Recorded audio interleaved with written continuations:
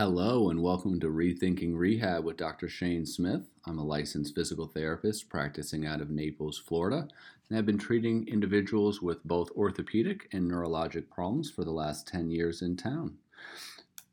It's been a very busy season this year for me. I've had some transition aspects in my office. I've had some staff changes in the office this season that have kind of put a little bit more onus onto myself. I've been in the process of trying to get a website change done. Who would think that would take a lot of your time, right?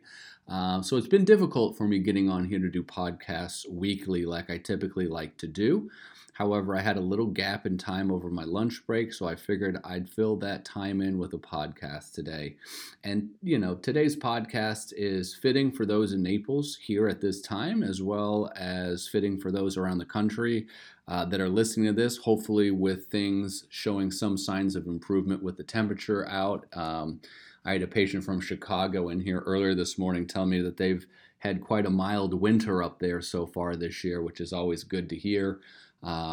It wasn't so mild a few weekends ago when my father was in town in Illinois. He dealt with negative 30 feels like temps, but that must have been the only cold weekend they dealt with up there this season. So Naples has been a little bit different this year. It's been very busy down here. The amount of traffic in town is larger and greater than it typically is. For those out there listening that don't know much about where I'm from, I live in South Florida. I'm actually in Southwest Florida, so we're directly across the state from Fort Lauderdale, just north of like Miami area, but on the west coast of Florida. So we deal with a huge influx seasonally, typically in season, so the months of December, January, February, March, and maybe a tail bit of April, maybe the first half of April, we're looking at roughly double the population in town over those 4 or 5 months. So when you think about municipalities, when you think about restaurants, healthcare-based facilities, all of them just get absolutely overrun this time of the year. And it's just due to the amount of people down here wanting to enjoy our weather that we have. I mean, as I'm speaking to you right now, it's 80 degrees and sunny outside right now. No better day to go golfing than today, but instead we're here working and doing a little recording of the podcast. So something that's popped up more times than I expected to in the last week or two since doing a podcast before is related to walking form, walking biomechanics. So today's session will be entitled, What's the Right Way to Walk? And, for everybody, there's a slight variance with walking form. We're not all made off an assembly line that have exactly the same length parts, the exact same size joints, the exact size muscles that move things, the right and the exact same form of breakdown in our bodies. They're different. Everybody is slightly different. So certain variances, certain little modifications, do this instead of that. Don't do this much of this, do a little bit of this. Those factors is what makes everybody unique and makes everybody's walking form and walking movement style a little bit different. However, there are some similarities and some constants, we'll say variable-wise, with a walking form.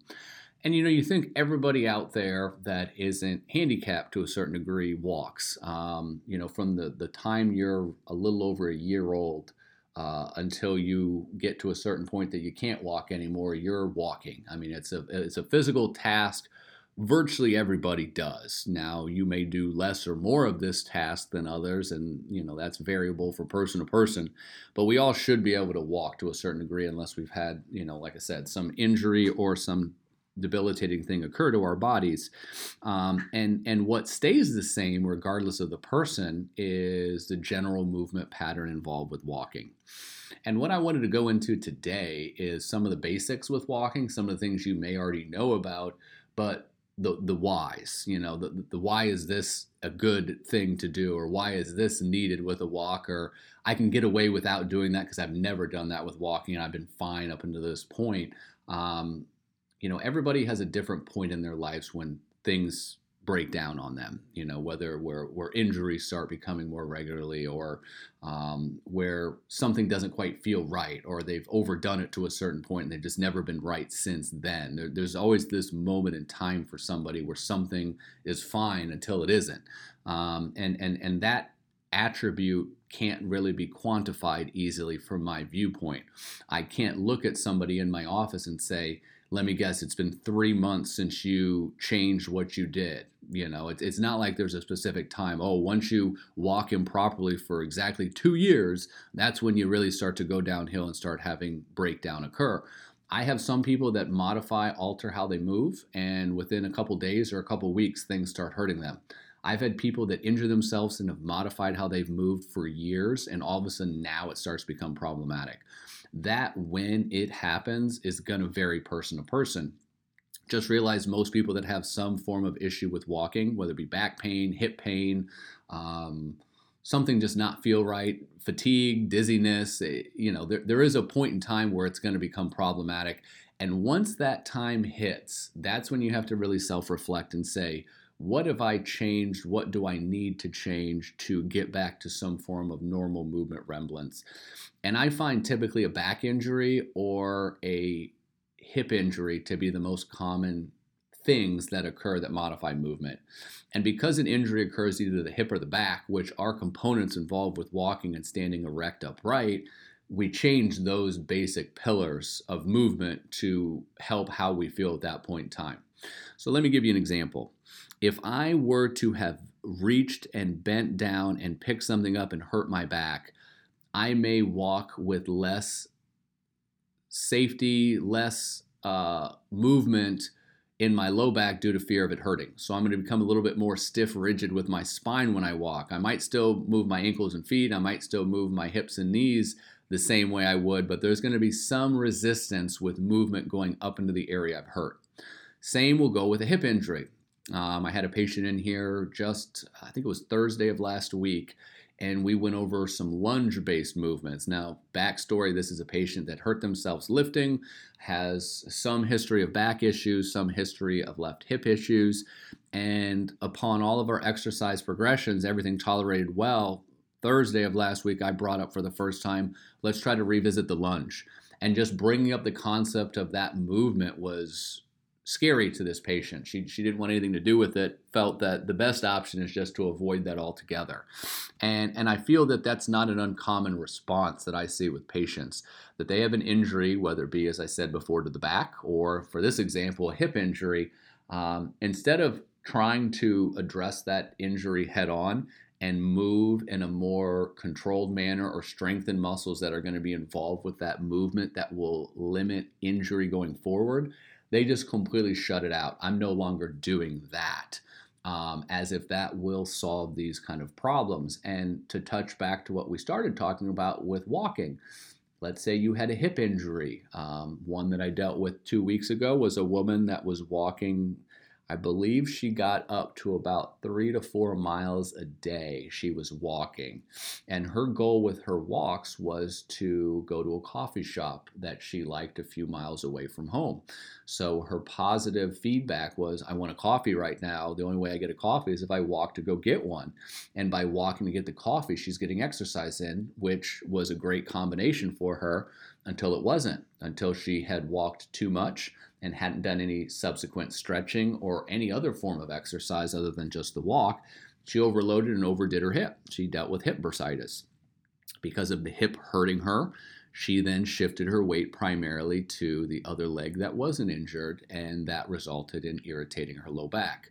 So kind of as I talked about earlier with, there is going to be something that occurs at some point that I can't specifically tell you because it's different for everybody, that alters your walking movement form from normal to abnormal. For this woman, that was that something. It was doing too much of the same thing, not stretching, not moving in different planes of motion to challenge muscles differently, and she got inflammation to her hip. And because of the inflammation to her hip, she modified how she walked and shifted her weight primarily to the opposite leg, which resulted in irritating her low back on that side, which gave her nerve pain down that foot. Because of this snowball cascade effect that occurred for her with walking, the solution was I better stop walking. 2 to 3 weeks go by, weight starts to gain back on, mental processes start to get very depressed and irritated with the progress being made, the weight loss that was coming off of her body is now being put back on because of a movement modification change that wasn't corrected. And that's kind of where I want to talk about today. You may be in this position where I have hurt myself previously, and ever since that injury, ever since that something, it just hasn't been right since. It's because your movement pattern changed with the injury and you haven't readdressed your new movement that is incorrect. And those new incorrect movements are giving you irritation to something else in the body. So when we start talking about normal movement, what should we typically see regardless of the variances from person to person? There should be an alteration between left and right foot movement. That foot that is moving should be stepping in front of the opposite leg, and it should extend past the one on the ground. So that would be one of the first common things I see mistake-wise with people's walk, is that increasing the step size or the stride length of your walk is scary or may have caused some discomfort in the body at some point. You have shortened your stride. Another way you can think about this shortened stride with walking, imagine you're walking across a frozen lake and you don't have snowshoes on. And if you're in a pair of tennis shoes, taking a big stride on ice with your weight shifting differently underneath your body, it makes you feel unstable that you could fall. And this concept of walking on ice and kind of flat foot step to flat foot step directly underneath the body is a very, very common walking pattern I see. And it's extremely biomechanically inefficient to do it this way.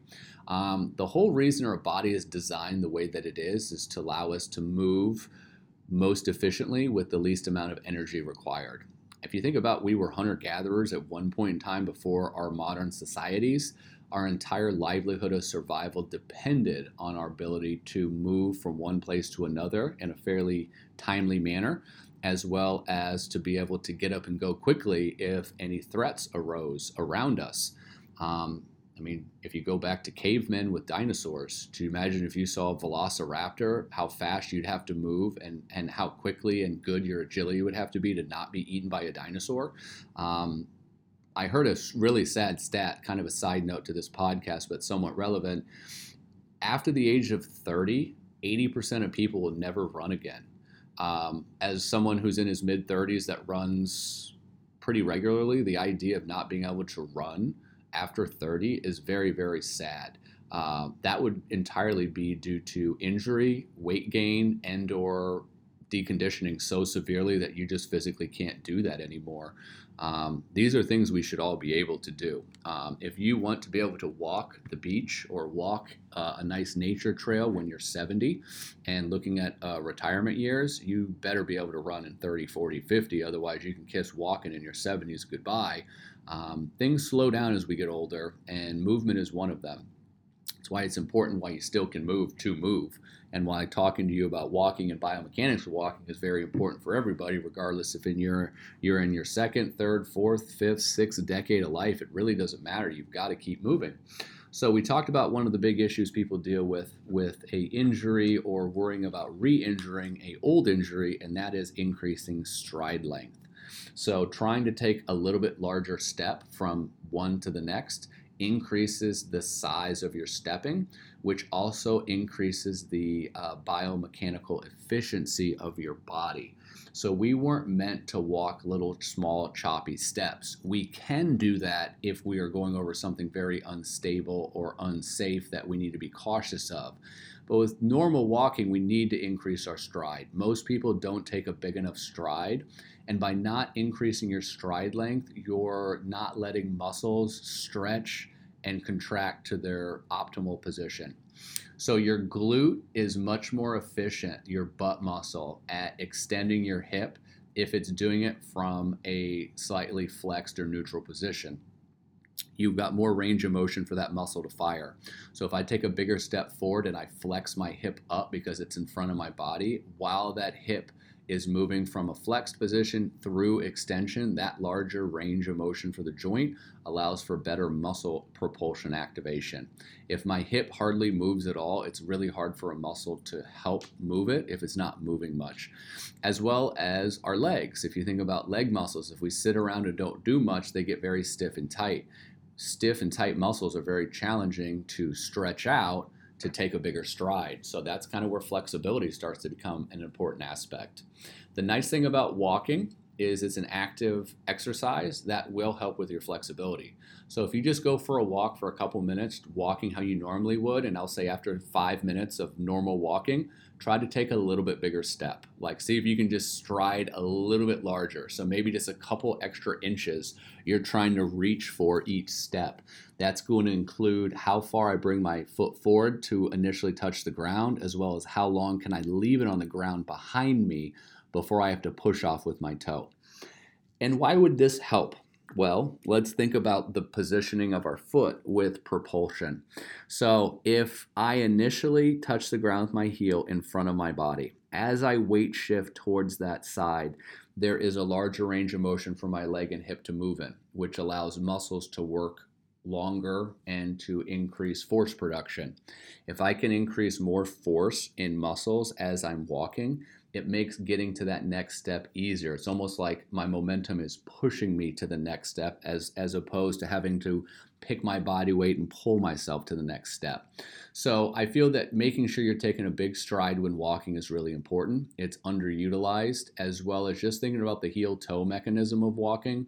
If I initially strike the ground on my heel, typically the foot has to be in front of me to just touch the heel only. It's very difficult if the foot is underneath you to touch just the heel first. You literally have to go up on your toe on the other foot just to feel the heel only touch. Now, where does the heel touch first without question or without concern is when the foot's in front of you. So when you come through to a step, your initial contact should be the heel, as well as your weight shifts to the foot, it should roll through the middle of the foot as it's underneath you. Why is it good for the foot to be flat directly underneath us? Is it allows our arch to do what the arch is supposed to do. The arch is supposed to collapse and reform with movement to act as almost a suspension system on the body. If our foot can act as a suspension system, it helps deal with what's called ground reaction force. Ground reaction force is the entire weight of your body hitting the ground and that opposite force coming back up into our body. It diminishes, it lessens the severity of ground reaction force. Why would you want to lessen that? Well, if you've got bad knees, you've got arthritic hips, you've got a bad back, we want to lower the amount of force going through our body as not to injure or irritate it. So by utilizing our arch correctly underneath our body when we're walking, it helps act as a suspension system to take force off of our hips, knees, and spine, which many of us need to do as we get older. Lastly, if you think about the toe off as your propulsion push place, the toe comes off best when the foot is behind our trunk. Also, if we think about propulsion pushing force, if it's behind our body, it can actually push us forward, as opposed to if it's underneath and we push through our toe, it's just having us do a calf raise. It's pushing our body weight vertically up, which doesn't really help with the whole biomechanics of movement. So the heel-toe mechanism is entirely intended when you hear therapists or you hear me tell you heel-toe, it is to get the foot in front of us when we initially touch the ground, primarily with the heel only. The foot will be flat underneath our trunk when it's directly underneath our body to allow for suspension shock absorption on our body, and it will then reform rigidly behind us when the toe is the last thing touching the ground to help push us to our next step. Those three mechanisms of movement from the foot and ankle really set up everything else to function correctly.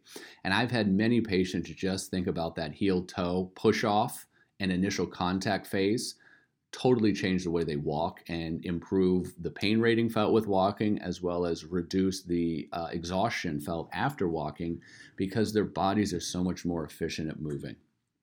That is going to be a big key takeaway to improve your abilities of body to move.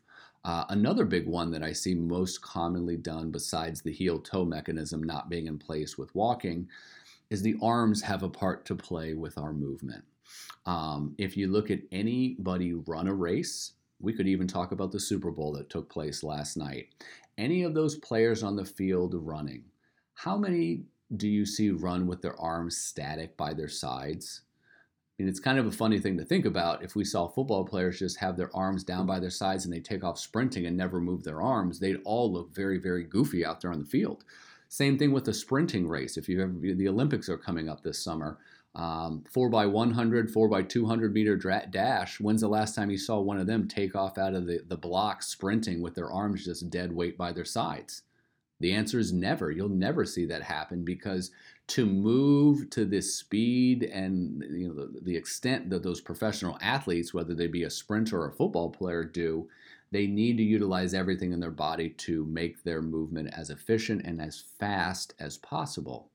Well, the upper torso plays a huge role in propulsion mechanisms. We have tissues that attach into different spots of our body. Everybody kind of can think about a muscle attaching from a tendon to a bone, but the fascial connections are the part that most people don't consider. And we have things called slings in our bodies. So you have fascial slings and fascial lines. The example I'll give you is if you sat down in a chair, straightened one leg out, and bent forward, you'll feel a big stretch down the back of your leg. However, if you did that same stretch and then tucked your head into your chest while doing it, that stretch may go from your leg hip region all the way up your back. How is that possible? You're not stretching the back muscle by doing it. The answer is there's a connective tissue connecting point between those two, and that connecting tissue is what we're referring to as these slings. So you have connecting tissue from one lat muscle, which attaches from the front of your shoulder into your low back. As your right hip moves forward, the left arm is back. It will move counter to that limb. So you can think about the left arm and the right leg working in conjunction with one another, and the right limb and the left leg, so the contralateral limbs, work together via these slings to help your body's movement be more efficient. And if a professional athlete needs to use their arms to maximize efficiency with movement while they compete in sport, you can damn sure bet that you need to do the same thing to compete at a comfortable level with your activities that you do as well. So just to get out and walk is one thing, but to get out and walk as efficient as you can allows you to move without as much discomfort, as well as it increases your distance with walking, as well as your ease with walking. Many people complain to me that they feel exhausted and tired after walks, or things get stiff and tight halfway through walks, thus they can't go as far as they would ideally like to. The big issue is you're not moving efficiently. You're not moving to the maximal efficient level that you could move, and if you did move maximally efficient, you wouldn't feel as fatigued, you wouldn't feel as much tightness in the middle of your walk. So those two big bullet points I feel get so overlooked with walking. Heel-toe mechanism, feel that movement through the legs, increase the stride length, the step size that you're taking. Many people move in a shortened stride length, and if they could just increase that stride, they'd move faster and more efficient, as well as get those arms swinging. Let the shoulders rotate a little bit. All that trunk movement just assists the lower body in doing what it needs to do in an efficient manner. And I know if you implement some of these arm swings and increasing stride length and thinking heel-toe contact when you're walking, your walking speed and distance will improve, and overall discomfort rating with walking should improve as well. Many people will take this advice but won't implement it, and I hope for you listening out there, you do take that next step and actually attempt and implement some of these issues that I'm describing that might be affecting your enjoyment of walking, especially if you're in Naples. You know, here we are, February 12th, 80 degrees and sunny out. Doesn't that sound like a wonderful day to go for a walk on the beach?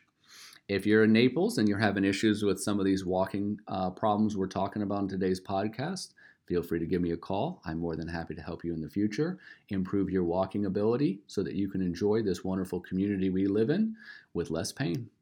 For everyone else out there, keep listening, keep moving, keep grooving, and have a happy day, everyone. Take care.